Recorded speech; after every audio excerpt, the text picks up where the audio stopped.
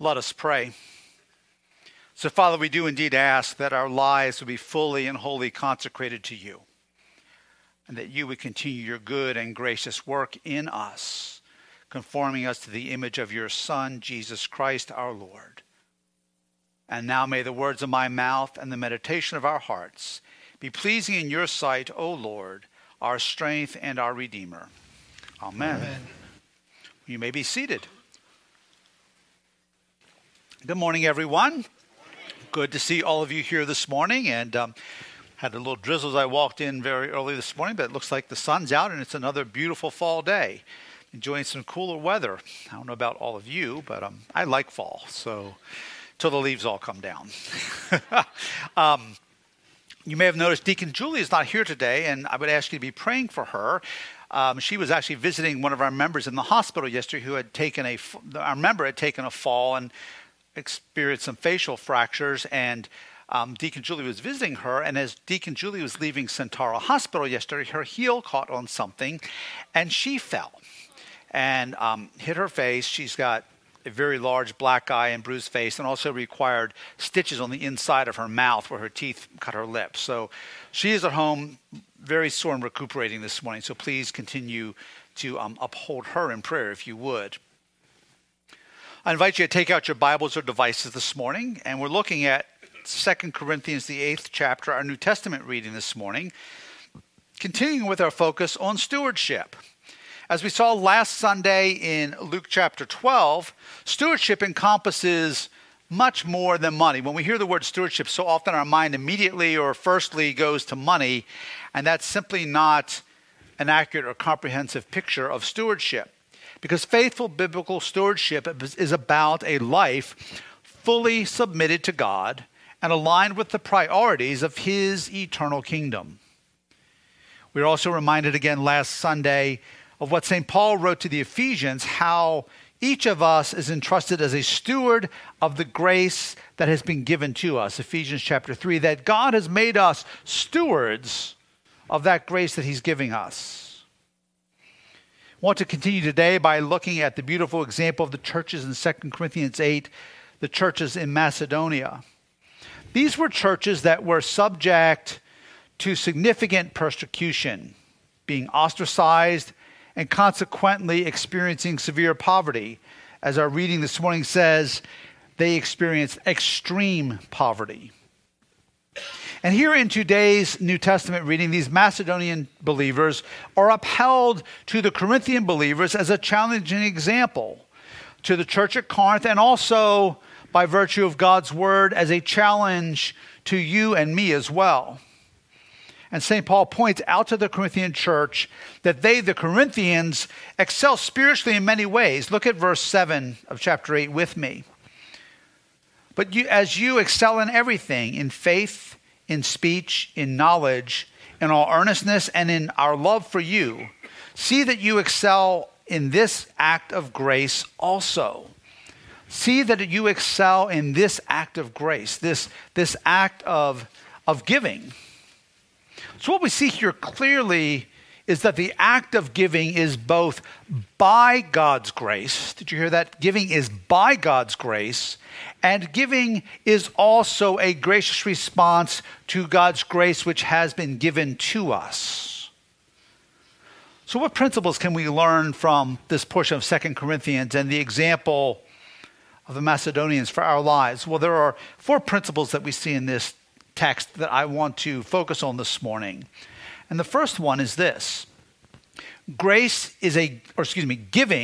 is a grace-filled response to grace received. Let me repeat that. Giving is a grace-filled response to grace received. Verse 1 emphasizes the same point as verse 7 does in 2 Corinthians 8, just in a slightly different way, because here in verse 1, the focus is on the Macedonian believers. Their giving, these Macedonian believers, their giving is indeed a grace-filled response to God's grace which they have received. God's grace given to them and God's grace given to every single one of us who truly believes. And this grace that God gives is free, yet it is incredibly costly. Don't ever make the mistake to equate free grace with something that is cheap, because God's grace is anything but that. Because God's grace is sacrificial. It required Jesus Christ, the eternal Son of God, to willingly lay down his life for us, for you and me. And this shows us exactly what our response to grace received should be. If we do indeed in some measure grasp the depth of God's grace, it can never be fully comprehended by the finite human mind. But if we grasp it at least in part, the magnitude of what God has done and what God has given on our behalf should challenge us and inspire us to be faithful stewards, because we recognize just how costly this grace that we have received is to God. And our response should be one of willing sacrifice. I think there are several passages that we've looked at or mentioned in my sermons in recent weeks that merit re-emphasizing here. The first one is from Philippians chapter 2. And as we read this, bear in mind that the church in Philippi was one of the Macedonian churches. It was one of these churches experiencing extreme poverty. Let each of you look not only to his own interests, but also to the interest of others. Have this in mind among yourselves, which is yours in Christ Jesus, who, though he was in the form of God, did not count equality with God a thing to be grasped, but emptied himself by taking the form of a servant, being born in the likeness of men. And being found in human form, he humbled himself by becoming obedient to the point of death, even death on a cross. And then in the prologue to St. John's Gospel in John chapter 1, we read this. And the Word became flesh and dwelt among us, and we have seen his glory. Glory is of the only Son from the Father, full of grace and truth. John bore witness about him and cried out, "This was he of whom I said, he who comes after me ranks before me, because he was before me." For from his fullness we have all received grace upon grace. When we begin to grasp the magnitude of God's costly grace extended to us through Jesus Christ, our hearts and lives will supernaturally be filled with awe, wonder, praise, gratefulness, and a grace-filled response to such abundant and amazing grace. And our surrender will be one of joy and not one that's a burden. Our heart's desire will be to continue aligning the entirety of our lives with the heart, mind, and will of God. And as we grow in being ever more trustworthy stewards of the grace entrusted to us, we will live into this more fully day by day. Second, giving is not contingent upon wealth. Let me repeat that. Giving is not contingent upon one's wealth. It's very important that we understand this. Look at the language in verses 2 and 3 with me. These Macedonian believers, they were in a severe test of affliction. Because of the fidelity to the gospel, they had been ostracized. They'd been pushed to the margins in their community. It was very difficult for them to obtain or secure lasting employment. And they were in extreme poverty. And yet we read, their abundance of joy and their extreme poverty have overflowed in a wealth of generosity.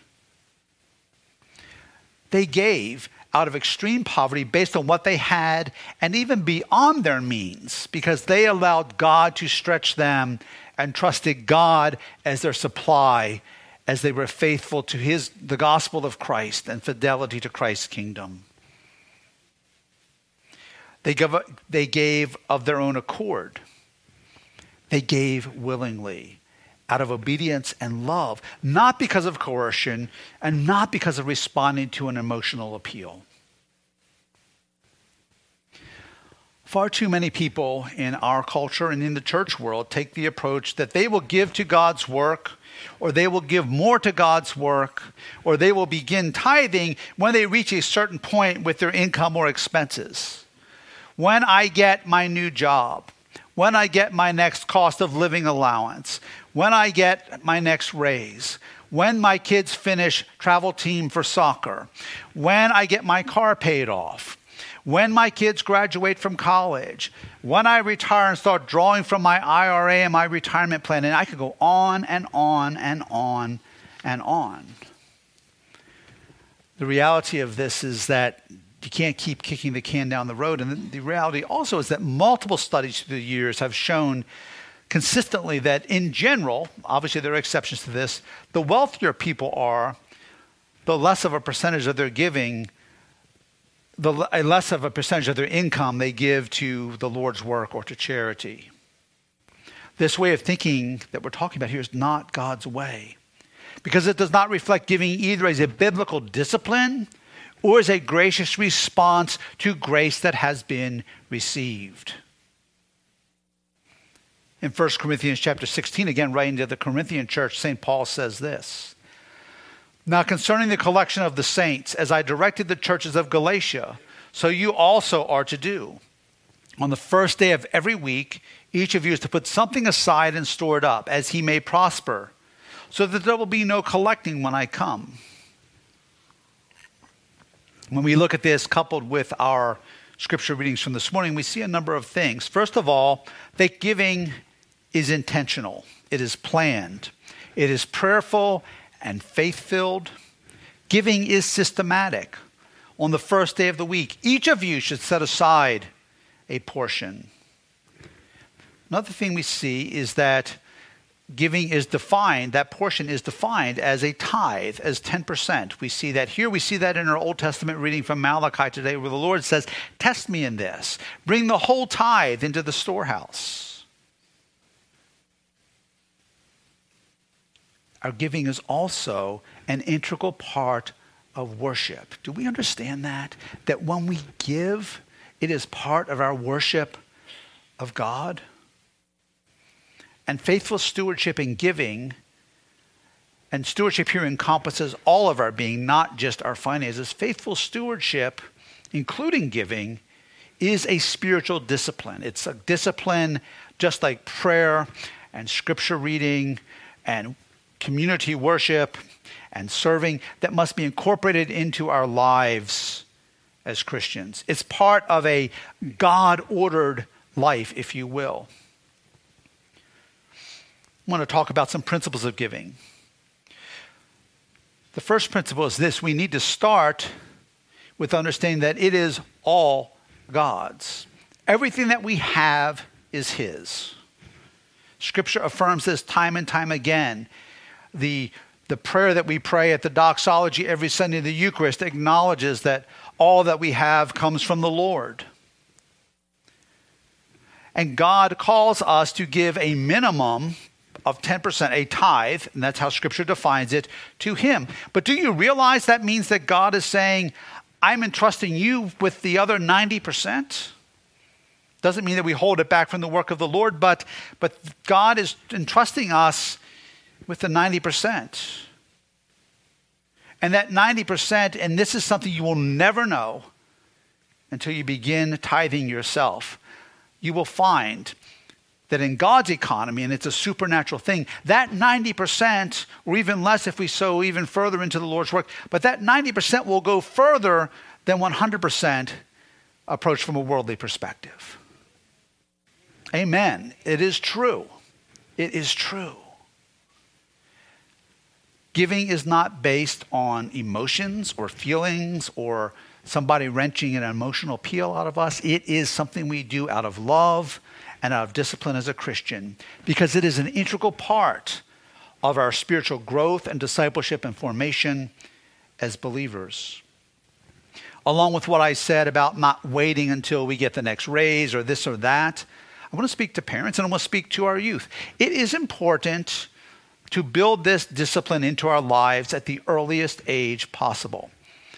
And I'm not patting myself on the back, but I remember when I came to the Lord in high school, and I had just a couple little part-time jobs. It wasn't much, but I remember I was excited to be able to start tithing. And that was something God did in my heart. But I want to say to our youth, if you've got income, you need to be setting some of it aside. You need to be tithing to the Lord. It doesn't work to wait until you finish college and we go down that road again until I do this or when I get to this point. It's something we just need to begin doing.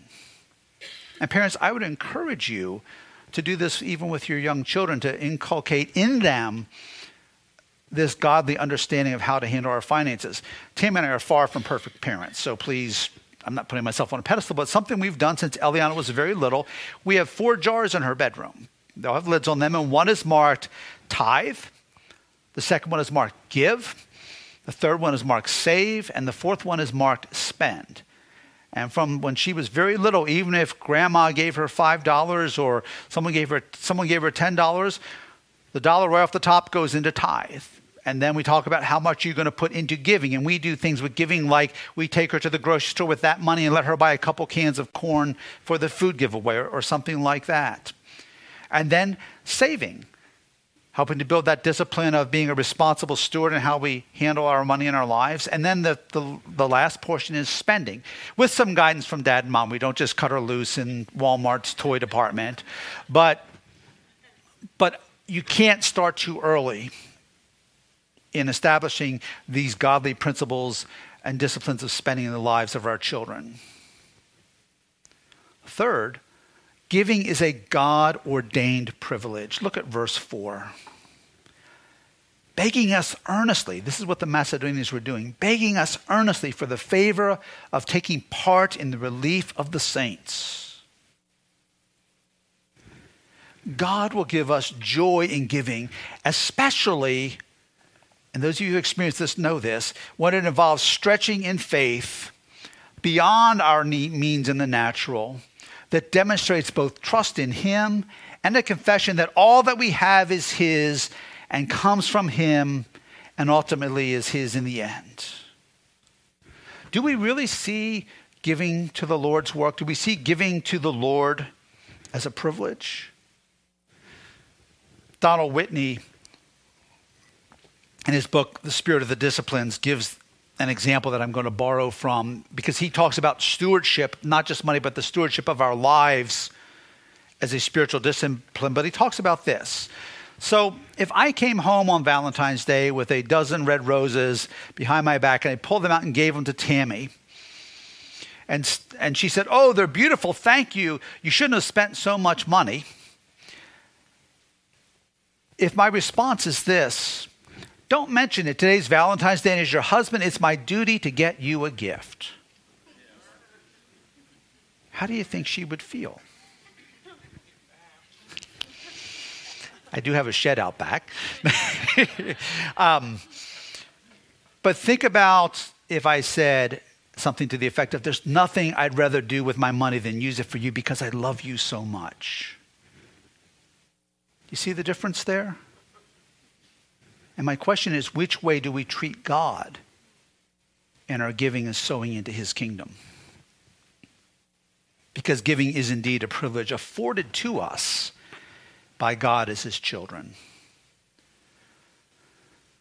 Then fourth, giving requires right priorities. Verse 5. They gave themselves first to the Lord. They gave themselves first to the Lord. This is the beginning and the ending point of it all. Obedient, systematic giving, systematic stewardship, tithing, sacrificial, trust-filled giving begins right here by giving ourselves, not just our finances, because finances, as I said a few weeks ago, are an indicator of the heart. Remember, follow the money we talked about? It's about giving ourselves first to the Lord. If loving fidelity and obedience to our Lord is our first priority, everything else in our lives will align accordingly. Matthew 6:33, the words of Jesus, "But seek first the kingdom of God and His righteousness, and all these things will be added to you." This must be the starting point. Seek first the kingdom of God and his righteousness, and all these things will be added to you. Are we giving ourselves first to the Lord? What does that mean in my life? What does that mean in your life? How is God speaking to us to do that in even greater measure? How is God speaking to you today and showing you how this needs to be more fully applied in your life? Are we responding to the grace, the incredible grace of God that's been given to us with hearts filled with love and gratefulness and thanksgiving, where we see faithful stewardship in every area of our lives as a joy rather than a burden? And is giving ourselves first to the Lord demonstrated in a life of rightly ordered priorities? Priorities which reflect the priorities of Christ's kingdom in every area of our lives. Again, ultimately, stewardship is not about money. It's much bigger than that. Stewardship must be viewed comprehensively. And you'll hear me say that forever as long as I'm rector here, because the financial piece is an outcome of our understanding of being faithful stewards of the grace which God has entrusted to us. Stewardship begins by giving first of ourselves to the Lord. Time with God, time in his word, time in prayer, in faithful service, and in trusting him with our finances and tithing. So that all that we are and all that we have is aligned with God and his will and his heart and his plan. Next Sunday is our Pledge Sunday here at All Saints Church. And what that will look like is that we will have pledge cards, and the ushers, I forgot to ask the ushers, second service here, but ushers, if you would pass those out in just a moment. They're in the box over on the table back here. And I would ask that each individual or couple take those, and I would ask, even if you have other family members who have income, youth and all that, you take your own pledge card and don't put anything on it today. What we want to do, I want to ask you to pray. I want you to sit down as a couple, sit down as a family, and pray together and ask God what he would have you to do and how he would perhaps even stretch you this year. And then we'll come back together next Sunday during both services, and we will have a time set aside to lay those cards on the altar as an act of worship. Yes, we'll accept pledges through the end of the year, and I know some of you wait, but I think there is tremendous benefit in physically and tangibly placing those cards on the altar as an act of worship to the Lord. So we will do that next Sunday. And I'm going to ask our ushers, if you would, to distribute those now. Go ahead and do that. Again, I apologize. Walked in and forgot to give you a heads up on that. And then I'd like to conclude with prayer. Let us pray. Father, thank you for your salvation. Thank you for the incredible grace which you have extended to us. And I ask, Father, that you would make us faithful stewards of the grace entrusted to us. And Lord, that you would work in our lives, in our families, in the life of this church, so that we would make your kingdom priorities first. That, Lord, we would give ourselves first to you, first to the Lord. And then out of that we would walk and trust you and serve you in faithful obedience. But show us in the days to come exactly what you would have us to do with this, and not just with our finances, but what you are calling us to as families in terms of faithful stewardship and trusting you as we move forward into your work in the days ahead. Lord, stretch our faith. May we, Lord, in a truly scriptural way, as Malachi says, test you in this and watch as you do your good and gracious work among us. And we ask these things in Christ's name. Amen.